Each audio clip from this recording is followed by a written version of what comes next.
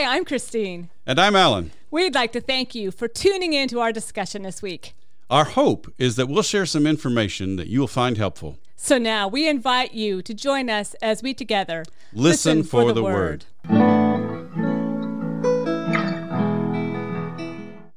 Hi, welcome to our podcast today. It is really nice to have you with us. We are back in the book of John. This year B is very interesting because we can't get to Mark quite yet. So we're back into the book of John for the Revised Common Lectionary, and we are in John 1, verses 43 through 51.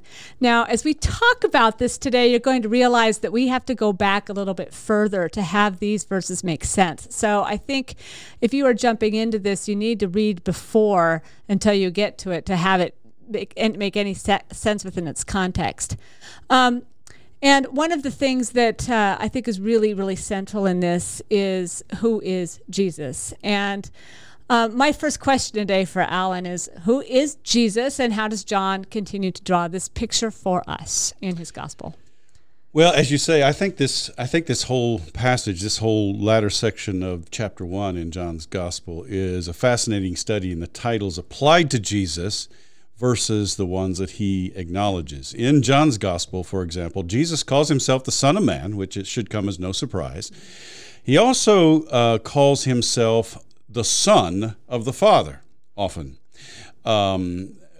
which in and of itself provokes some charges of blasphemy, along with his claim to be the I Am, who was before Abraham. So Jesus has some interesting ways of sort of sidestepping the titles that they apply to him. And I think part of what's going on in his context is it's the same thing we saw with Mark's gospel, that, they came with some preconceived notions about what these titles meant. And Jesus wanted to say he was much, much more than that. I think also, though, if we're thinking about the situation of John's gospel and the community that would read John's gospel, I think part of what the gospel's trying to do is say these titles are all appropriate ways to understand who Jesus is. Now, the one qualification I would say is, he's called the King of Israel. And I think Jesus wants to make it clear that he is not just the King of Israel. He's the King of Kings, as the New Testament will call him later.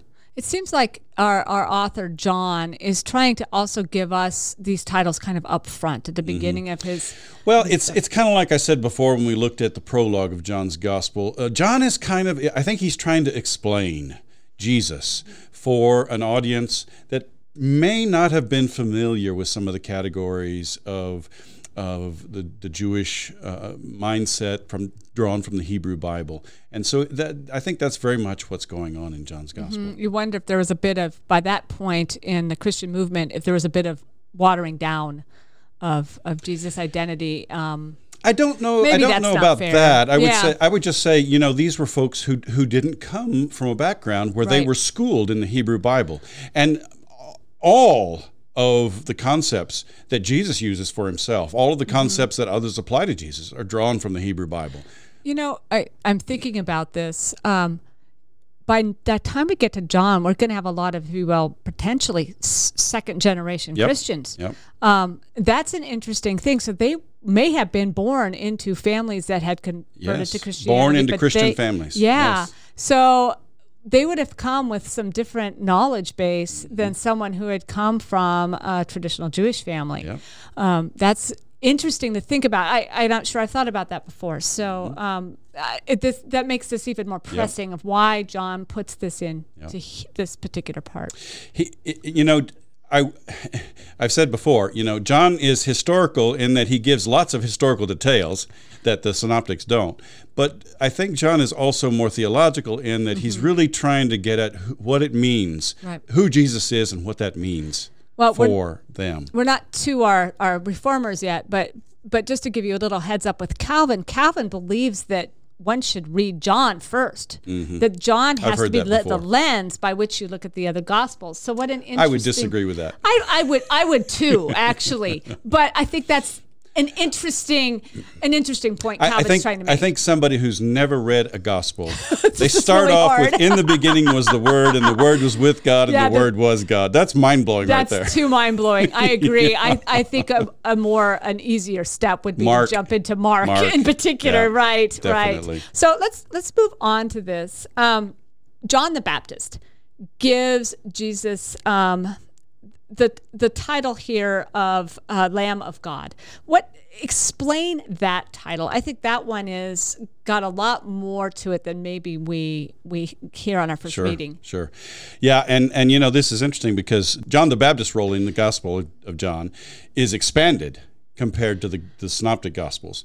But that shouldn't be taken to indicate that he was a more important figure. It just means John's Gospel makes him a more explicit witness to Jesus. Mm-hmm. And so here he identifies Jesus as the Lamb of God who takes away the sin of the world. Now, obviously, when you think about a lamb that takes away sin, you might think of the Levitical sacrifices. Right. But if you actually look into the details of that, lambs don't figure prominently in the details of the Levitical sacrifices. We might be surprised to know that. Yeah, it's more bulls and goats than lambs. Mm-hmm. More likely, it probably refers to Isaiah 53, 6 and 7, where the servant of the Lord is said to take our sin upon himself like a lamb that is led to the slaughter, and like a sheep. And that word is the same word in the Septuagint as the word in the Greek New Testament here, amnos, like a sheep that before its shears is silent. And one of the reasons why I'm drawn to that is because these verses are either quoted or alluded to. Well, they're quoted verbally at least 10 times in the New Testament. Mm-hmm. We see it especially in Acts chapter 8 and in 1 Peter chapter 2. So the fact that these verses are quoted at least 10 times in the New Testament, to me suggests this is probably a more likely source for John the Baptist calling Jesus the Lamb of God. Obviously, too, I think that becomes part of the imagery of the church. I mean, I think we adopt that later on. Indeed. It's interesting to think about that it may have a different origin than we once thought. Mm-hmm. But I think that's very astute and interesting. More titles. What about the name, the Son of God? Yeah. At the end of this episode, John the Baptist attests that Jesus is the Son of God. And as I said earlier, Jesus does refer to himself rather frequently as the Son of the Father in John's Gospel. It's very unusual for him to refer to himself the Son of God. He does actually do so one time in John's Gospel, in John 5:25. He does use the phrase in John 10:36, but it seems like it's more a matter of debate. It's more of a hypothetical, mm-hmm. not that he's affirming that. Mm-hmm. And just as a footnote, I'm excluding John 3:16 through 18 and 35 through 36 because I don't think these are the words of Jesus, but rather they are the commentary of the gospel writer on the words of Jesus up to that point. And I know that may be a bit controversial because we like John 3:16 and we want it to be Jesus. Right. And it is Jesus, except it's Jesus in the words of John of the writer of John's Gospel. Give us some background as to how you came to that conclusion. So if you look at Jesus' interview with Nicodemus in the first part of chapter 3, you find him saying, he's talking about the kingdom of God. He's talking about the Son of Man. He says, no one has ascended into heaven except the one who descended from heaven, the Son of Man. And just as Moses lifted up the serpent in the wilderness, so must the Son of Man be lifted up so that everyone who believes in him may have eternal life. Well, that language resonates with the language that we hear from Jesus, not just in John's Gospel, but in the other Gospels. Mm-hmm. That sounds more like Jesus. Mm-hmm. But when he goes on to say, God so loved the world that he gave his one and only Son again, only begotten, that reminds us of the prologue, right? And so it seems to tie it more to the writer of the Gospel than to Jesus. So this is more, I think, sort of an elaboration on the part of the Gospel writer or writers than it is, I think, a verbatim quote from Jesus. Yeah. An interesting point. I keep thinking about how do we determine what has come through the oral tradition, and to what extent if there was a version of this that Jesus said, or if indeed this is put in by that gospel writer to accentuate what he's I would saying. say this is commentary by the Okay. gospel writer. Okay. Yeah, because the ideas and the wording, he's called the Son of God several times in that Yeah. one chapter. And that's just, if you look at the rest of John's gospel, that's not how Jesus refers to himself. I mean, I just keep thinking that that's read in my Bible. Well, that's why I don't believe in red letter Bibles. I really think, I found some real bloopers in red letter Oh, Bibles. I think there are a lot of bloopers in them. I do. They put things in red that really shouldn't be. Oh, dear. And a decent translation is going to have a footnote there that Right. says that some scholars believe Yeah. that this is the words of And the I gospel think writer. that's, I think that also attests to being able to read the Greek. And Mm-hmm. when you can't read the Greek and especially if you know it's a translation, then in your mind is, oh, okay, well, that's just how they translated it. Well, and even if you don't have the Greek, you can use a concordance to look Sure. up how many times Jesus uses the phrase Son of God for himself in John's gospel, and you find it's not that common. Right. And so when you have a cluster of those occurrences here, It's awkward. It- Yeah, it- I agree. and you got the only begotten Son, which ties it to the prologue. Those things seem to point kind in of that point direction. that that's Yeah. what's going on. Yeah. Yeah. This doesn't mean that John 3:16 is less true. Right. It doesn't mean we can't quote it. That's We right. like it. Okay. Right. Another title is Messiah, and we have learned in our study before that this is a term that is often misinterpreted, and here we see it again. And so, what does it mean now?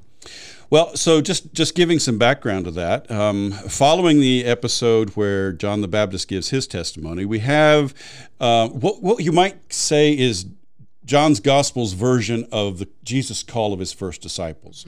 So what happens is basically two of John's disciples follow Jesus. One of them is named Andrew, and he finds his brother Simon or Peter telling him, "We have found the Messiah." And then Jesus calls Philip, and Philip goes and finds Nathanael, and so this becomes sort of the call of his first disciples. Now, just again, some interesting backdrop is that in the Synoptic Gospels, Jesus called Simon and Andrew and James and John by the Sea of Galilee.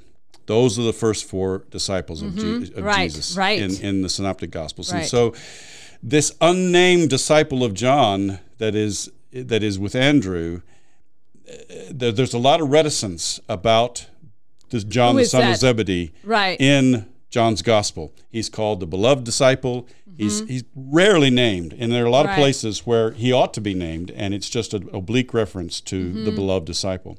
So this we can't know, but it raises the question whether John the son of Zebedee was this other unnamed Right. disciple of John Yeah. the Baptist. Very interesting. In terms of the literature, is that kind of back and forth, or is there kind of one group of scholars that tends to believe that it's a definitive? Well, we can't know anything definitive about that because it's hard to defend a theory based on a lack of evidence. Yeah, right. So we can't know that definitively, but it's not uncommon for people to speculate about these things, and Right. because you've got some oblique references to this disciple, and then where John the son of Zebedee ought to be based on the synoptic narrative. Right. You just have this beloved disciple. Some people would probably say this is just an anonymous disciple, and we don't know who it is. Right. And yet, I don't know. I mean, it's probably a more conservative or more traditional view that it refers to John the son of Zebedee. But to me, that when compared with the Synoptic Gospels, that just kind of makes sense. It makes sense. I think that's a historical tradition as well. Yeah. Is that this has Yeah. kind of come up as Yes, it being is. It is understood to it be is that. the church tradition. Yes. And of course, that's always that question mark. Does tradition in part make it reality?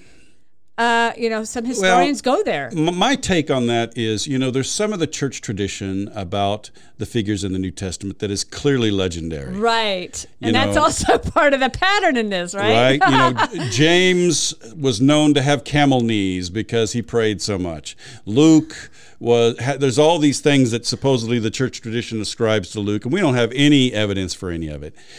this is a little bit different. I mean, this part makes sense. And so if for me, when the church tradition is a little more conservative about things, right, and it seems to make sense with what we know, I say, I don't know that we have any reason to just toss that out. To toss it out. I agree. I think that would make sense with this. So in other words, that was a really long way to say, we don't really know. Well, hopefully you've gotten to know us by now, that we're not going to take the short answer. Okay. Well, now my question is, we talked about the Messiah before, in terms of how Mark used it and Matthew used it, and talking about this figure that would come in that was going to be a military kind of figure, that was going to save Israel. Is that still true at the time of John? We just acknowledged that we have a different audience. Yeah. Or is Messiah taken on a different context? Well, let me say probably both and. Okay. Both and. So again, just a piece of background here. The Greek word Messiah is only found in the whole New Testament here and in John 4:25 on the lips of the Samaritan woman that Jesus encounters at the well. And in both places, somebody else is ascribing this to him.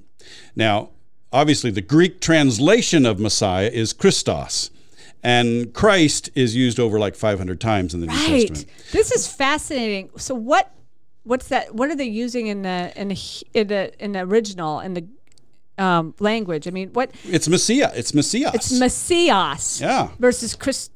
Versus Christos. Okay. Yeah. Okay. Yeah. So that's an interesting nuance that you aren't going to pick up in your English Bibles unless you happen to get the footnotes that tell you that. Right. I mean, hopefully your Bible will translate one the Messiah and one Christ, but in the Greek, it's different.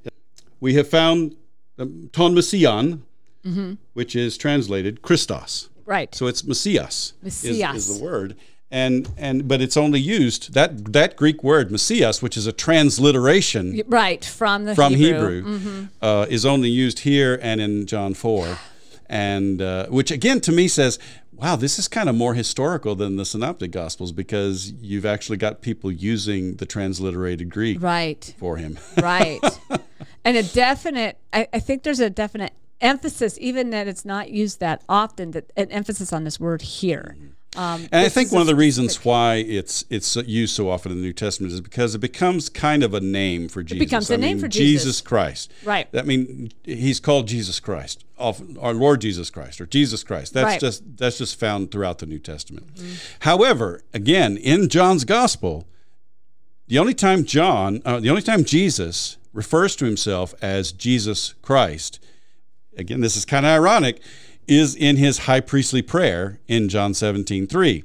He's praying to God that he would glorify the Son and that people would have eternal life through believing in the one whom he sent, Jesus Christ, which is kind of weird to put that on the lips of a prayer. It is. So again, I'm not sure if the gospel writer has a hand in that or not, but it's a bit of an outlier. It is an outlier. It's the only time. So I would say again, Jesus does not use the term Christ for himself in John's gospel. Well, now, given the background, so in Jesus' day, I would say that the expectations of the Jewish people were still alive and well. And the thing about it is, we have records from various groups. We have the writings of Josephus, we have the Qumran scrolls, and what we find in that is there's a wide variety of messianic expectations. There were a lot of people who expected the Messiah to be a warrior who would come and throw off the Romans and liberate them. There were, at Qumran, they expected two messiahs, a priestly Messiah who would come and cleanse the temple and restore the sacrifices that they felt were corrupted, and a political Messiah who would basically reestablish the kingdom of David and ascend to the throne. And so all of these kind of ideas are in the mix behind the phrases Son of God and Messiah and even the King of Israel. And again, I think Jesus wants them to understand that he's more much more than that. And we'll see how that develops here. Let's go on. You mentioned another one, King of Israel, and we haven't talked about that one, which is one that Nathaniel calls him. Yep. So tell us about King of Israel. Yeah. So we have this interesting interaction between Jesus and Nathaniel. Philip says, "We found the one about whom Moses and the law and the prophets wrote," which probably very likely is an implicit reference to the Messiah also. And Nathaniel is initially skeptical whether anything good can come from Nazareth, which very likely reflects a bias against Galilee, which is ironic because Philip and Nathaniel are both from Bethsaida, which is in Galilee. I know. What an interesting thing. You might be interested to know that Luther actually doesn't see it with the kind of negativity that we read it as, which I think is interesting. And I don't know why Luther comes at it that way. I think because he sees that because Nathaniel can identify him, this can't possibly have any negativity with it. Really? Yeah. Interesting. Only Luther. Yeah, right. Well, it is a part of the debate in John's Gospel as to whether Jesus could be the Messiah because he was perceived to have come from Nazareth in Galilee. And so later in John 7:52, someone says specifically, no prophet arises from Galilee, Right. So I would say that reflects that kind of thing. But then Jesus tells him he saw Nathanael under the fig tree, displaying a kind of prophetic insight. Now, I've heard it traditionally said that if Nathanael was under the fig tree, that meant he was praying. There's really no basis for that. Jesus is simply displaying a kind of prophetic insight that Nathanael recognizes. And so then he acknowledges Jesus as the Son of God, the King of Israel. Well, the only other setting for the title King of Israel in John's Gospel where it's ascribed to Jesus is in John 12:13, where the crowds use that phrase to greet Jesus upon his entry to Jerusalem. That's right. Hosanna, blessed is the one who comes in the name of the Lord, which is from Psalm 118, and even the King of Israel, which is an allusion to Zephaniah 3:5. Otherwise, in John's Gospel, in fact, there are many more references to the King of the Jews, or your King, in the Passion narrative, and it's used in a derogatory way by the Romans or the Jewish leaders or the crowds at the crucifixion. So that's really not a very positive title for Jesus in John's Gospel. But interesting, it's Nathanael that he recognizes as being this good Israelite, this true follower of the law, if you will, as opposed to all those false people out there. Probably we could jump farther and say the Pharisees and the Sadducees, whom he takes on later. And I would say in the context of John's Gospel, it's typically the Jews. The Jews, right. I mean, I realize it sounds a bit anti-Semitic, but in John's Gospel, it's the Jews who are the enemies, the opponents of Jesus. A later audience. So that makes sense. Right. And yet here, Nathanael's like this good example of it. And then he recognizes him as King of Israel, which kind of suggests that this is someone who's understanding the true prophetic tradition, right? As opposed, that's how I would understand it. Sure. So let's keep going on here. This Nathanael character. Yeah, I think there's some interesting pieces about him, and that why does John ascribe to him so much? That's a good question. Yeah, that's a good question because he really never doesn't appear in any of the other Gospels at all. So it's kind of strange that he comes up. In fact, I think he may be missing from one of the lists of the 12 apostles. I think he absolutely is. So here's this character that's huge for coming in as a doubter, right? He's the doubter that then recognizes Jesus, and he's kind of a big deal. Which kind of got some parallelism because at the end of John's Gospel, you got Thomas, who's the doubter, right? Thomas is the doubter. I do think, as we're talking today about who is Jesus, which is one of the big pieces that John deals with, right. That then you have these doubters that are the ones that come to believe, and how is it they come to believe? So I think that's a huge part of this whole identity thing, the names, and then these people who are even doubting Jesus is, despite the names. And I would see that as a reflection of John's audience. I think John is aware, I think, of people who are questioning this whole possibility of Jesus being a savior figure for Israel as well as for the whole world.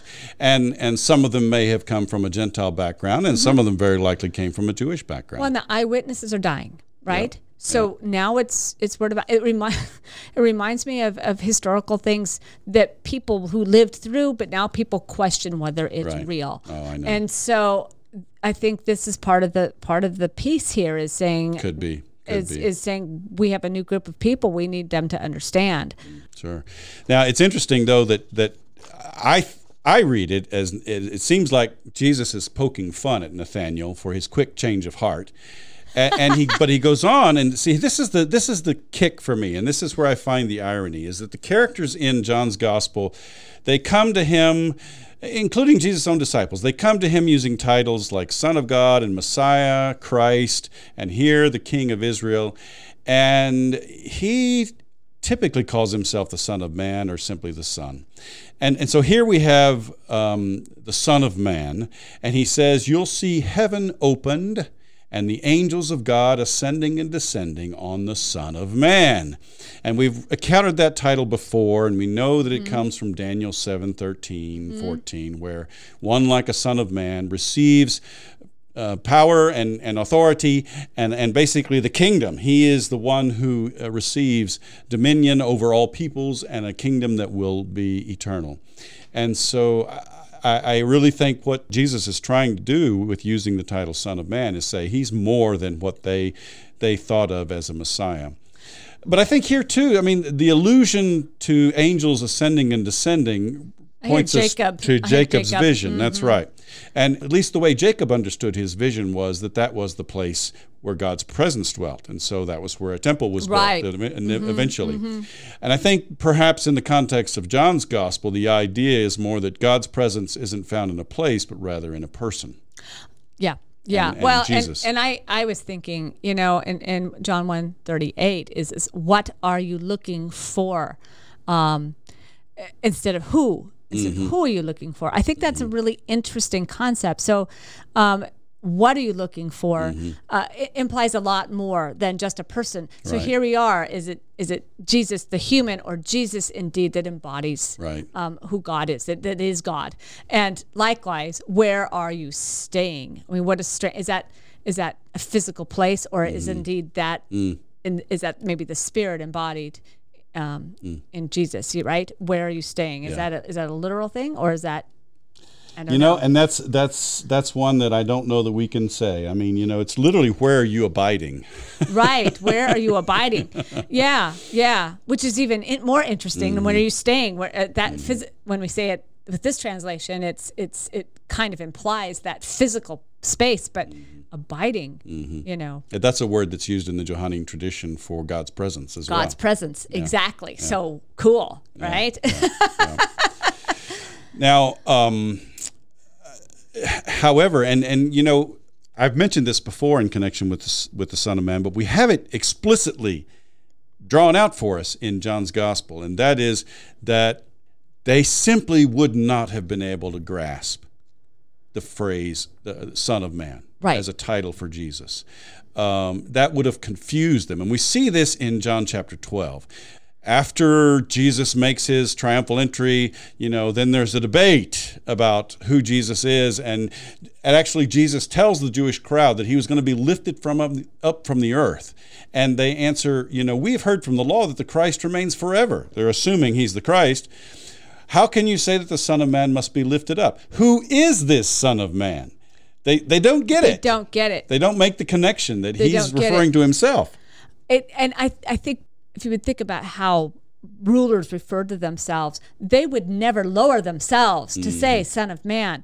And I think part of this right now is part of that reminder that this is a different situation, that this is God humbled, and that just people can't wrap their brains around. We still can't wrap our brains around. Well, and the thing about it is that, I think, as I've said before, on Jesus' lips, the Son of Man is not a title of humility. It's a title of divine authority, because the one like a Son of Man receives that divine authority from the hands of the Ancient of Days himself, right? And so it's not a title of humility, and yet he does allude to his humility by the fact that he's going to be lifted up. So it's kind of both and. It's both and. Yeah, it's both and. And what Yeah. a strange. They can't conceive of a figure who would have God's would have God's authority doing anything other than succeeding at throwing off the yoke of the Romans and reestablishing the kingdom of David. They can't conceive of a figure in that role as giving up his life. That just doesn't compute to them. Exactly.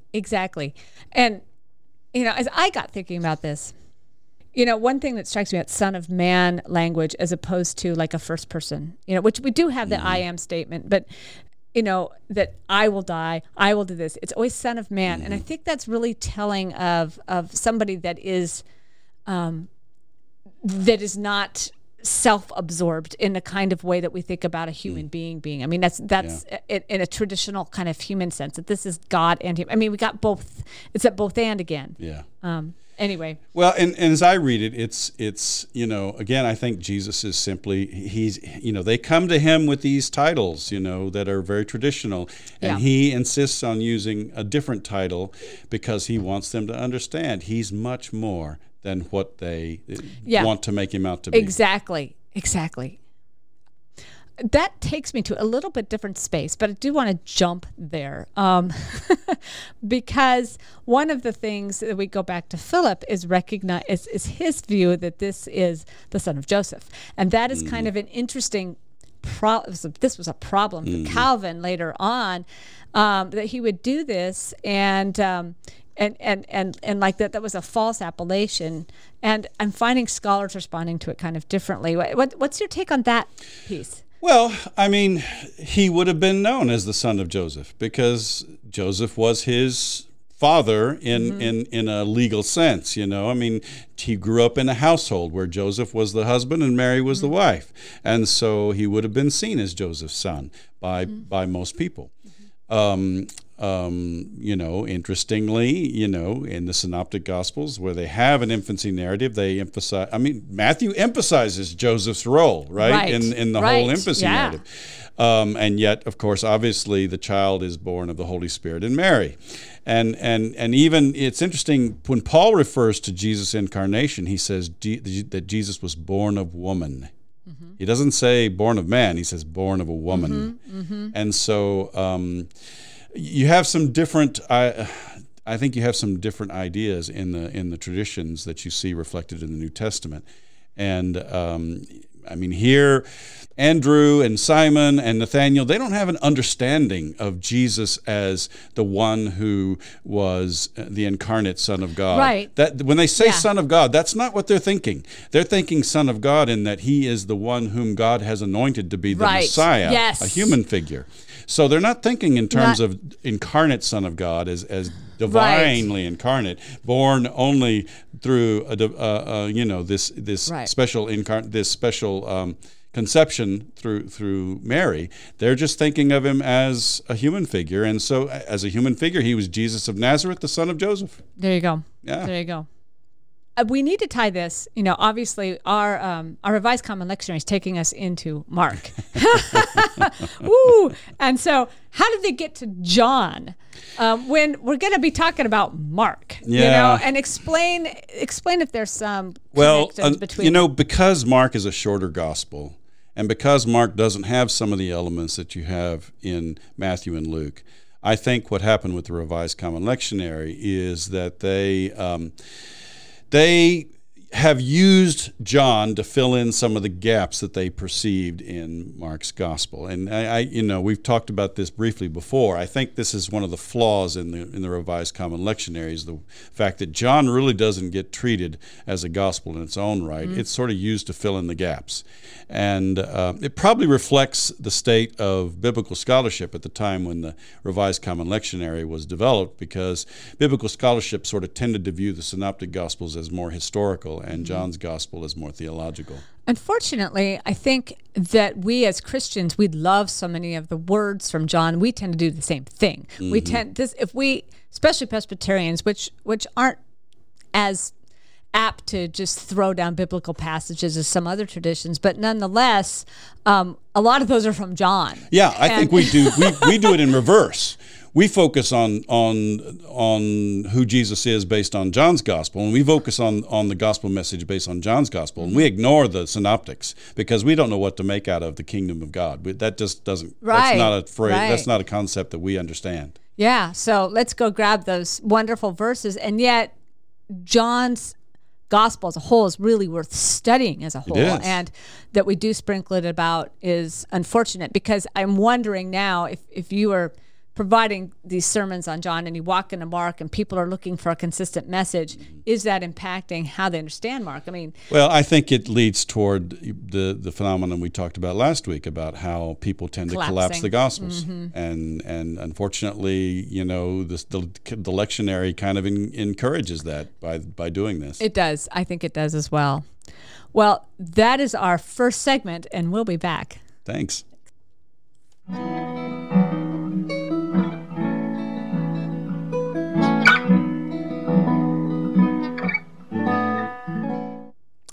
We're back, and we're going to talk with Christy now a little bit about how the Reformers read this passage in John's Gospel.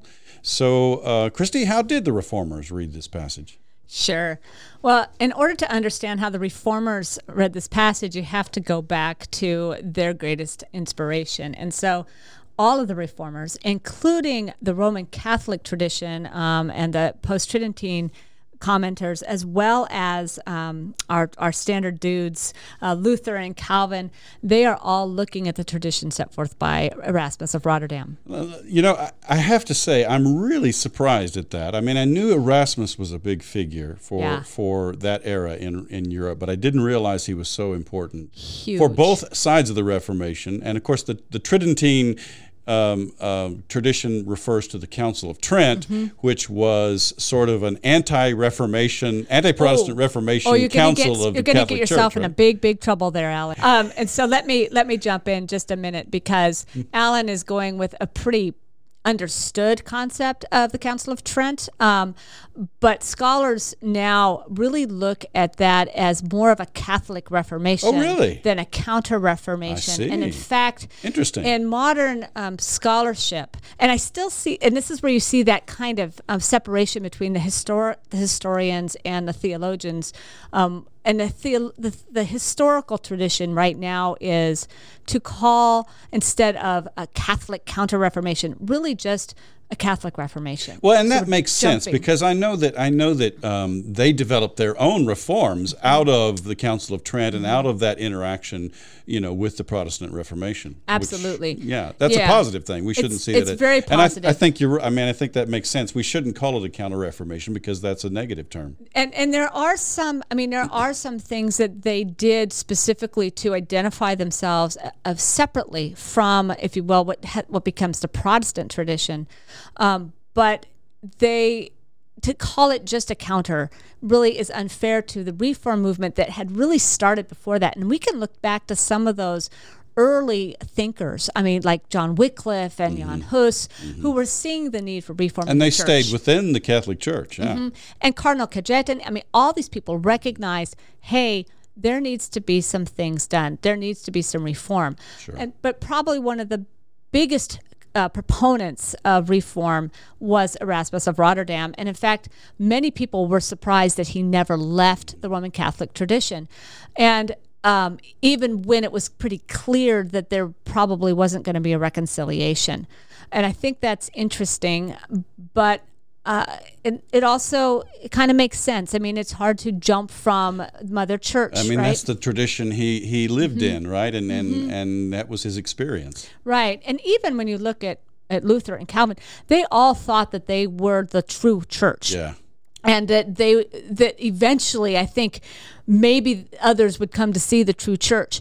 And so it's an interesting how this division develops. And ultimately, frankly, it's the Lord's Supper that keeps everyone divided apart. Right, I know. Which is, I've always found that really sad. Yeah, and to call out my former history advisor, Dr. Amy Burnett. She has spent a good portion of her professional career looking at these nuances of the theology in the sacramental controversy.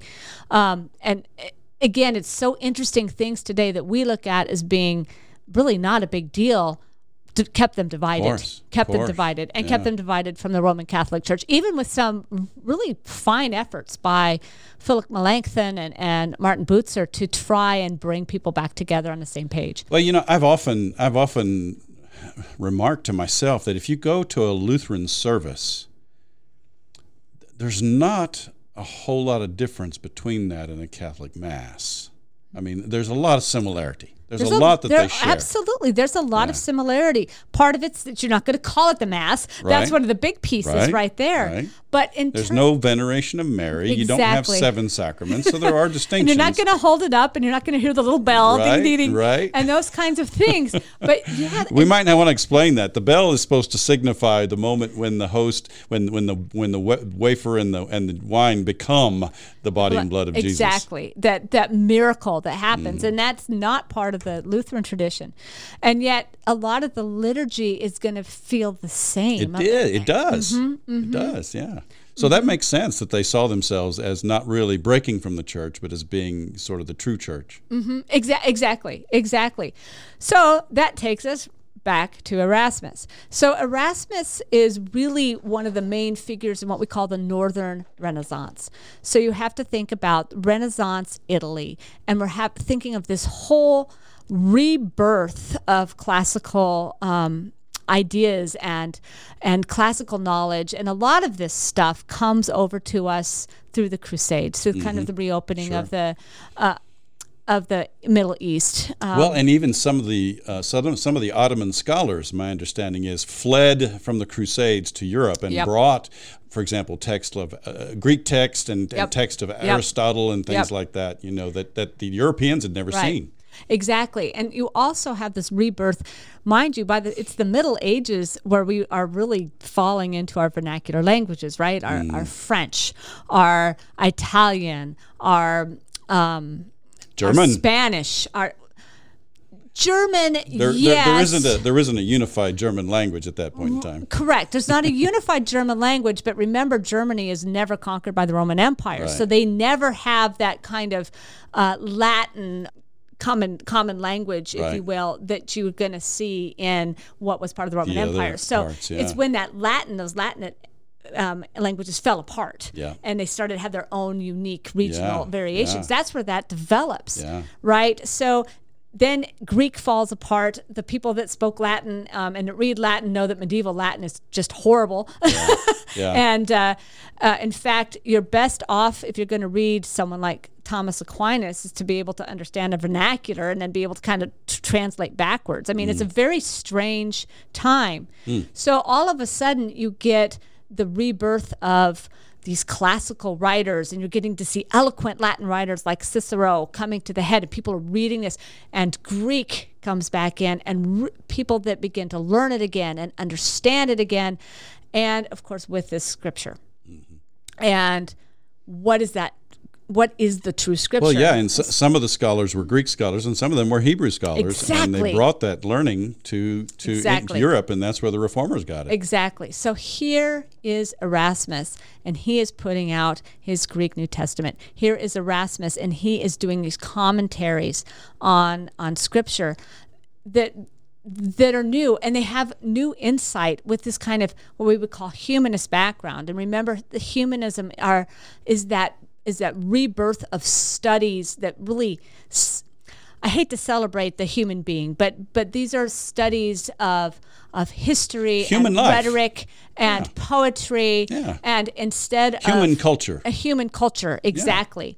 And so, whereas before it was all focused on a religious setting. I mean, the theology was the queen of the sciences, and all the other studies flowed out of theology, right? The scholastic tradition, right? Where you're the quadrivium and the trivium, and you're talking about the study of mathematics and logic instead of ethics. So you're getting these kind of a different approach. So now here is Erasmus, and he is working through this, and so he writes, and this is a paraphrase actually on the book of John, which this paraphrase becomes kind of the backbone by which all of these 16th century and 17th century people, and frankly, I think influences to today, understand the book of John.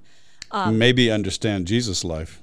And Jesus' life, right? Yeah. And it's kind of based on a philosophy of Christ. And this is an idea that Christ came to work in and amongst the people to bring about the kingdom of heaven. It's this idea of this living Christ instead of Christ the King, which we have brought back in to our liturgy, but less emphasis on that than on this Christ that came for us. Living presence. A living of Christ. presence. Yeah. So what an interesting shift, an important piece. And so everyone else jumps from that. And then, of course, Calvin is the one who says, look, we've got to look at the book of John. It's got to be the lens by which we understand all of the rest of the Gospels. That's central. Yeah. And so that's where they come from. So we have to look at Erasmus for this. Interesting. Mm-hmm. So, in my segment, we talked a lot about the use of titles for Jesus in John's Gospel.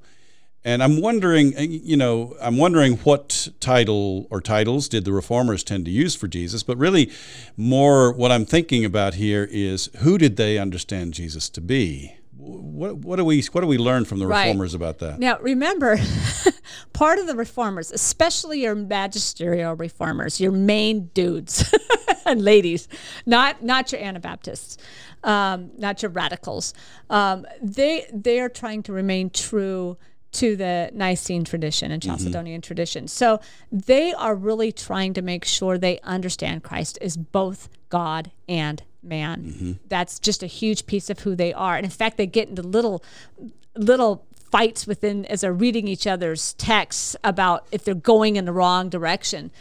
So if you're looking at heresies, they like to accuse each other of heresies, although I think especially with, again, these people like Butzer and Melanchthon, that they're trying to be on the same page to some extent, right? But Calvin's accused of Nestorianism, where the two natures are working separately all the time, and meanwhile the Lutherans are being accused of having an idea where the natures are collapsed, so into one. And these are minor nuances, but this was a big part of the Reformers trying to define what the true church is. And the nature of the Christology was huge. So they focused on Jesus as fully God and fully human. But yes, that was the ultimate thing, is that it had to fit within that context of that tradition. And just on a side, oddly enough, this is still a problem we have today, right? Of course, especially as you're getting to these traditions that have decided to completely jump away from any kind of confession. They refuse to recognize it, and what happens? They go on these ugly paths of really not being able to define who Christ really is. So this passage is important for that, because we are getting these titles of who Jesus is. Sure. So if they had a title, which one would it be? That was a fun thing to look at. It's just how are they referencing Jesus in their discussion? They just always call Jesus Christ. Christ. Yeah. Sometimes, our Lord Jesus Christ, but Christ. So they're using that as the kind of the language by which they talk about Jesus. And I think, interestingly enough, kind of like we talked about in the Greek, 500 times we're using Christ. Yeah. That's how they refer to Christ. Which I thought was kind of fun and to look at. Yeah. Did they ever spell out what that meant to them, or was it just like a name that they used? I think that was really kind of the name. That was just kind of the common name. But I mean, they do there's a lot of emphasis just on how Jesus is all of these titles, right? How Jesus is the Savior of the world. I mean, this is a big deal about Christ's identity. I think what they have adopted from the ancient world, from the ancient church, comes through to today. They try to claim that, they try to emphasize that, and I think it comes through to us today that are in mainline Protestant churches. Well, it makes a lot of sense that they're focusing mainly on John's Gospel, because that seems to be the idea, is that Jesus is the Christ, the Savior of the world. That's kind of John's Gospel kind of sets that tone. Yeah, and if there's one emphasis that they have about John, is that it's Christ's divinity that comes through. I mean, they tend to look at remember, they take all the synoptics, and Calvin collapses them, right, in particular. there's some of that with John too, but John is the one who points out Christ's divinity in that unique way from the beginning. And so that's where their emphasis is. Yeah. Well, and I guess, in dialoguing with him, I would say that perhaps the fact that there's more of an emphasis on him as Christ and the Son, and people call him the Son of God in John's Gospel. That makes sense, and yet I would want to push back and say there's just as much emphasis on Jesus as a divine figure, a figure acting with divine authority in the Synoptics as there is in John's Gospel. I think so too. Yeah. I think so too. I think they're particularly impressed at how it's so tied together, though.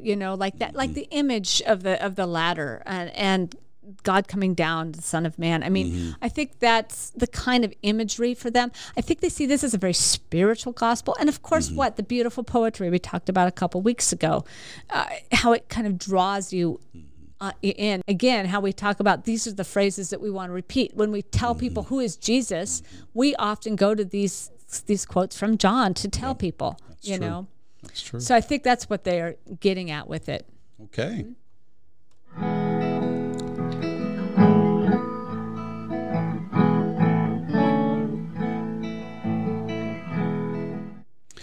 We're back, and I have a question for Christy.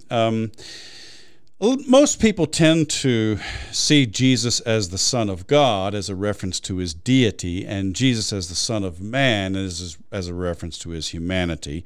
You may have heard enough from me to know that, or to guess that I see that as a misconception, that in reality, Son of God was a human title, at least in Jesus' day, and Jesus uses the title Son of Man, referring to himself, to allude to his true identity, which is that he's much more than any human deliverer they could expect.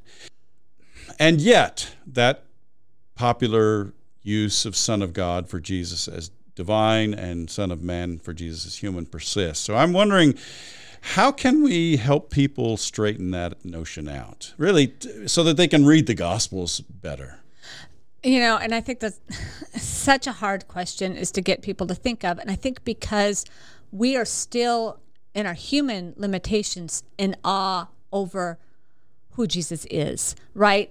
And in our minds, it's not logical. And when you talk to someone who's on the logic track, they haven't bought into the divinity of Christ at all.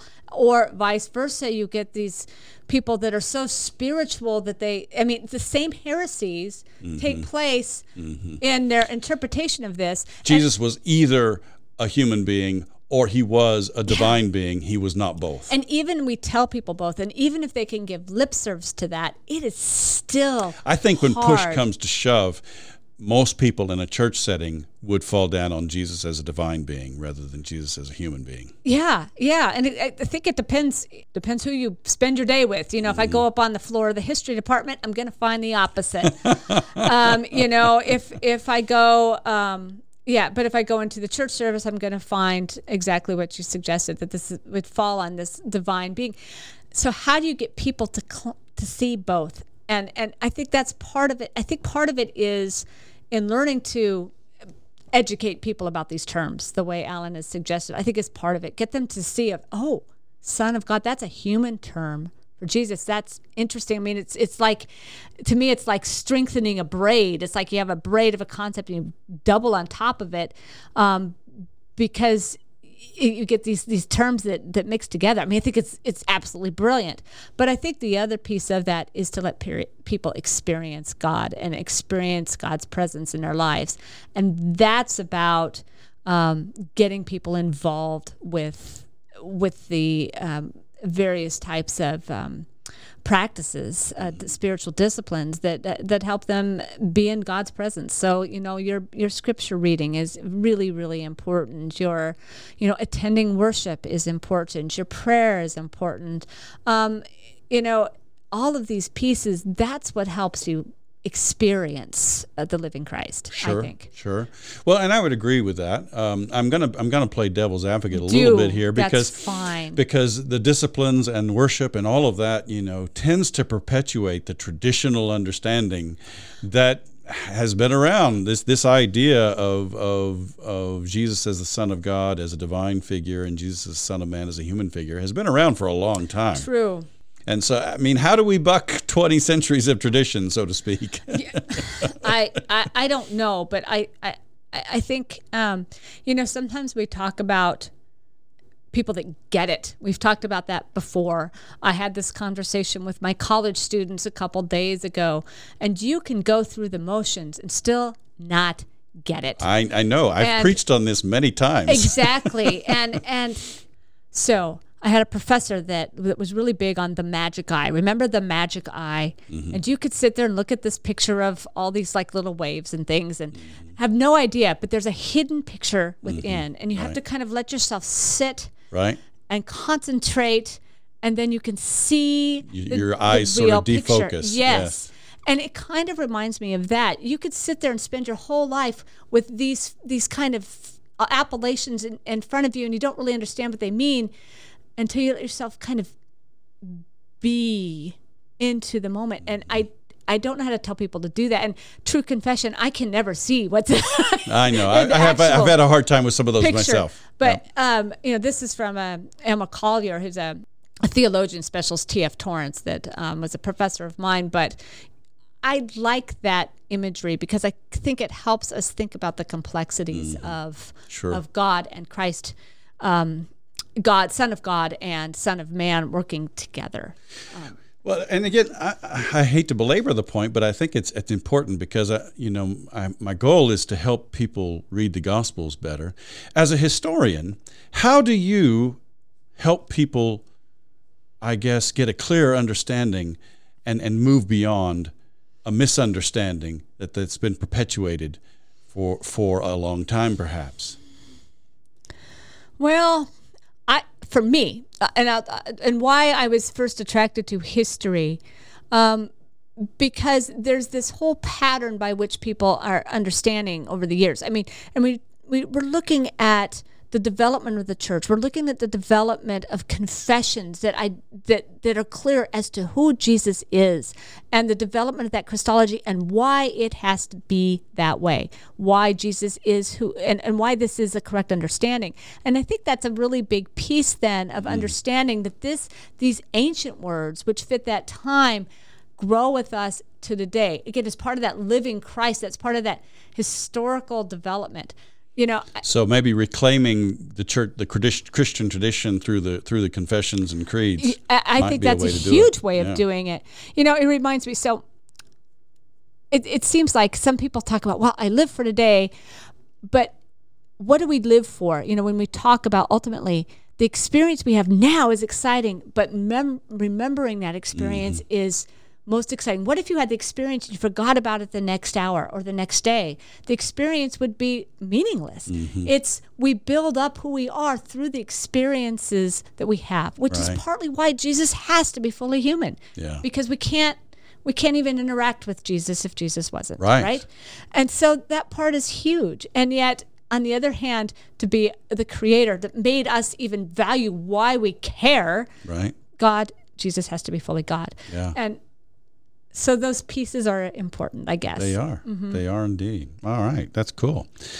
Now, I do think our image of who Jesus is tends to define our faith to a significant degree. Yes. And so I'm wondering, I asked you, what was the title that the Reformers used? I'm wondering, what do you think the primary title for Jesus is today? And what understanding of Jesus does that title or those titles reflect in terms of how people see Jesus today? And Alan's looking at my notes because I keep thinking of Will Ferrell and Sweet Baby Jesus from Talladega. I know. Isn't that the worst? And how many people can quote that? I know. Before they can any scripture. Sweet little baby Jesus. Oh, goodness gracious. Not fair, but I do think we tend to again, if we're looking at popular culture, we overemphasize Christmas to the point of people see this baby Jesus and they don't really understand what the whole part of the hope is about. Yeah. They just think they're celebrating this birth. And because people tend to fall away from the tradition, then they come at Easter, but they don't even know what Easter is. Yeah. And so Easter's about the Easter Bunny, yeah, right? and I'm not really being quite fair because that is an extreme example, but I think accessing Jesus through the baby in the manger, that's kind of an easy access point for most people. Mm-hmm. That's a warm, fuzzy place. And people want to feel warm and fuzzy about their religion, right? Mm-hmm. And so baby Jesus is kind of a, that makes sense that our culture sees Jesus as the baby Jesus. Mm-hmm. I think so. I Yeah. think that happens a lot. Now, when I did some chaplaincy work at a Roman Catholic hospital, of course, every room had to have a crucifix. Of course. And it was pretty interesting as you sat there with people holding their hand, and if you're Protestant and you're not really accustomed to having crucifix in front of you and contemplating a dying Jesus, I mean, that's a very different space. It is. And it's a very meaningful space. And it's while we want to focus on the resurrection, there is something about that human Jesus dying on the cross, that very humanity that we get there. And as I understand it, there is a rationale behind the crucifix. And it is not to say that Jesus is not risen. It is to say that Jesus did suffer and die for us. Mm-hmm. And therefore, he can sympathize with our weaknesses and our suffering. Surely he has borne our griefs and carried our sorrows is the idea behind the crucifix. And, I know there are a lot of Protestants who just despise the crucifix. I think it's a beautiful symbol myself. It really is. And, when you're watching these people that are suffering, and then you realize Christ suffered. Yeah. It's pretty meaningful. It's pretty moving. I'm a lot more comfortable if the only image of Jesus is the crucifix. I'm a lot more comfortable with that than sweet little baby Jesus. I'm a lot more comfortable with that, definitely. Yeah. And for me, I think of Jesus as the friend or the buddy. And we've all seen the meme with Buddy Jesus, where he's pointing his finger and winking his eye at you and giving you a great big salesman smile, and sorry for anybody who's in sales. I don't mean to offend you there, but it's, that's obviously, again, an extreme notion of Jesus the friend. Right. And I think we can see Jesus as a friend to us all. Mm-hmm. And yet that, sweet little baby Jesus the buddy, they don't really get at the true identity of who Jesus is. And that's where we turn to the Gospels, it seems to me, for as I said earlier, I think part of the reason why John's gospel includes all these various titles is because I think John's wanting to say these are appropriate titles to use for Jesus. Right. Now, obviously, King of Israel is one that's corrected by the New Testament tradition, because he's not just the King of Israel, right. He's the King of Kings, but he's the Lamb of God who takes away the sins of the world. He is the Messiah.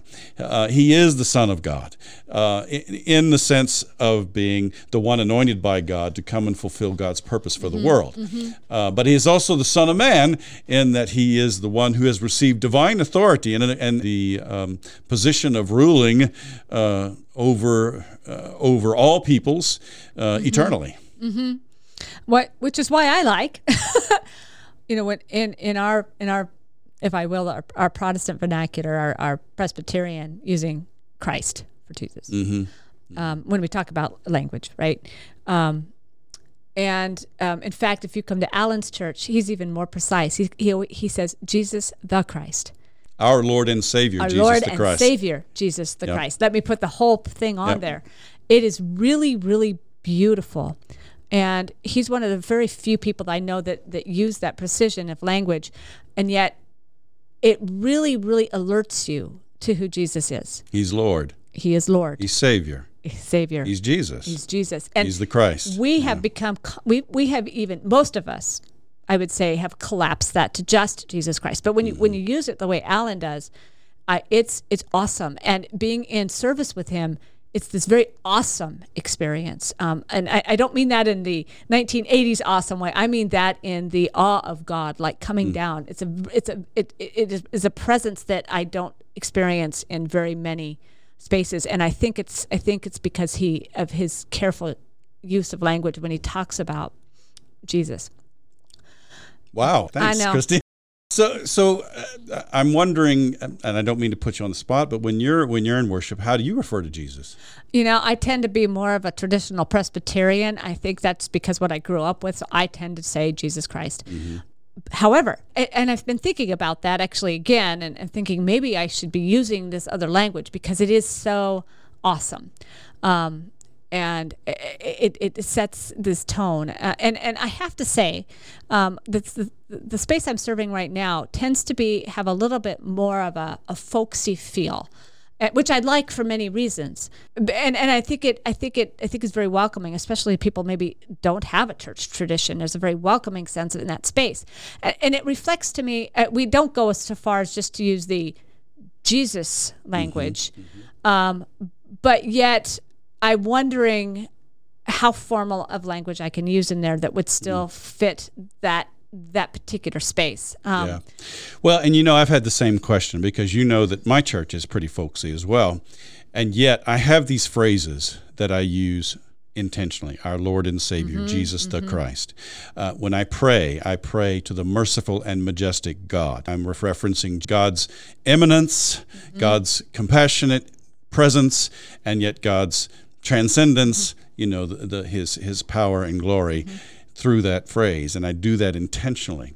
I have other phrases that I use every Sunday. And it's funny because even in confirmation, the kids in confirmation class can recite some of these phrases because I say them every Sunday. Well, and he has this wonderful the little welcome before we do the call to worship here. If you would come here, that is just right out of the letters. Grace and peace to you from God our Father, from our Lord and Savior Jesus the Christ, and from the Holy Spirit who gives us new life. It's awesome. I mean, it's really, really, really awesome. But I do think we serve in different spaces, and one of the I'm kind of jumping away from our Presbyterian tradition, but one of the things right now, especially in these more contemporary churches, is just to use Jesus language. We completely cross off that no Jesus, Trinitarian no language. Trinitarian language. Yeah. And I told this to Alan before we started, but I wanted to give you a sense of how I find this dangerous, and this happened to me when my father passed. I was assigned a chaplain, a very nice lady, but her only use of Christ was with Jesus language. And the problem for me was I found it very, very upsetting because it wasn't my tradition, because it denied who Christ was. I mean, my dad was dying, and it wasn't time for Jesus the buddy. It was time for our Jesus Lord Christ, and Savior, our Lord Jesus and Savior, the Christ. Jesus the Christ. Exactly. Yeah. And here my dad is, and he has Alzheimer's, and he can't speak, and I'm thinking, this is going to be upsetting to him. This is not who Jesus is. This is not who Jesus is in the fullness. This is not Jesus the Christ. And it was it was upsetting to me, and I was worried it was going to be upsetting to Dad. And I think we have to be careful about language, and I think it's part of our responsibility to work with language and I'm saying this fully admitting that I have work to do, because I think that's going to help us bridge this gap here between this problem that we have if we are using correct language. I don't know for sure. I spent some time in the Baptist world, and then that's where some of that language gets used. And my impression is, I think in some respects, the church traditionally, going back centuries, has exalted Jesus so highly that they've turned him into this figure that was viewed as inaccessible. And so in that evangelical tradition primarily that uses that language, I think their emphasis is try to make Jesus more relatable, as someone who cares and someone who loves you and knows you and is here, and even that sense of presence. And so I think it's well intentioned, but I agree with you. It sells Jesus short. I think it doesn't reflect the gospel tradition. and it doesn't reflect the Christian tradition. Right. And it certainly doesn't reflect our Presbyterian tradition. And absolutely. I'm very sorry that you had to endure that. That was painful for me. I would it think really it would was. be. It Yeah. really was. It was hard, and it was hard to be in that space. And I think that's our, again, using language that honors Christ, especially in our worship services, is probably our best way of bridging this problem. Well, and that's where we started, is with the titles of Jesus in this passage of John's Gospel. It is. Yeah. Well, thanks for a lively discussion. Thank you.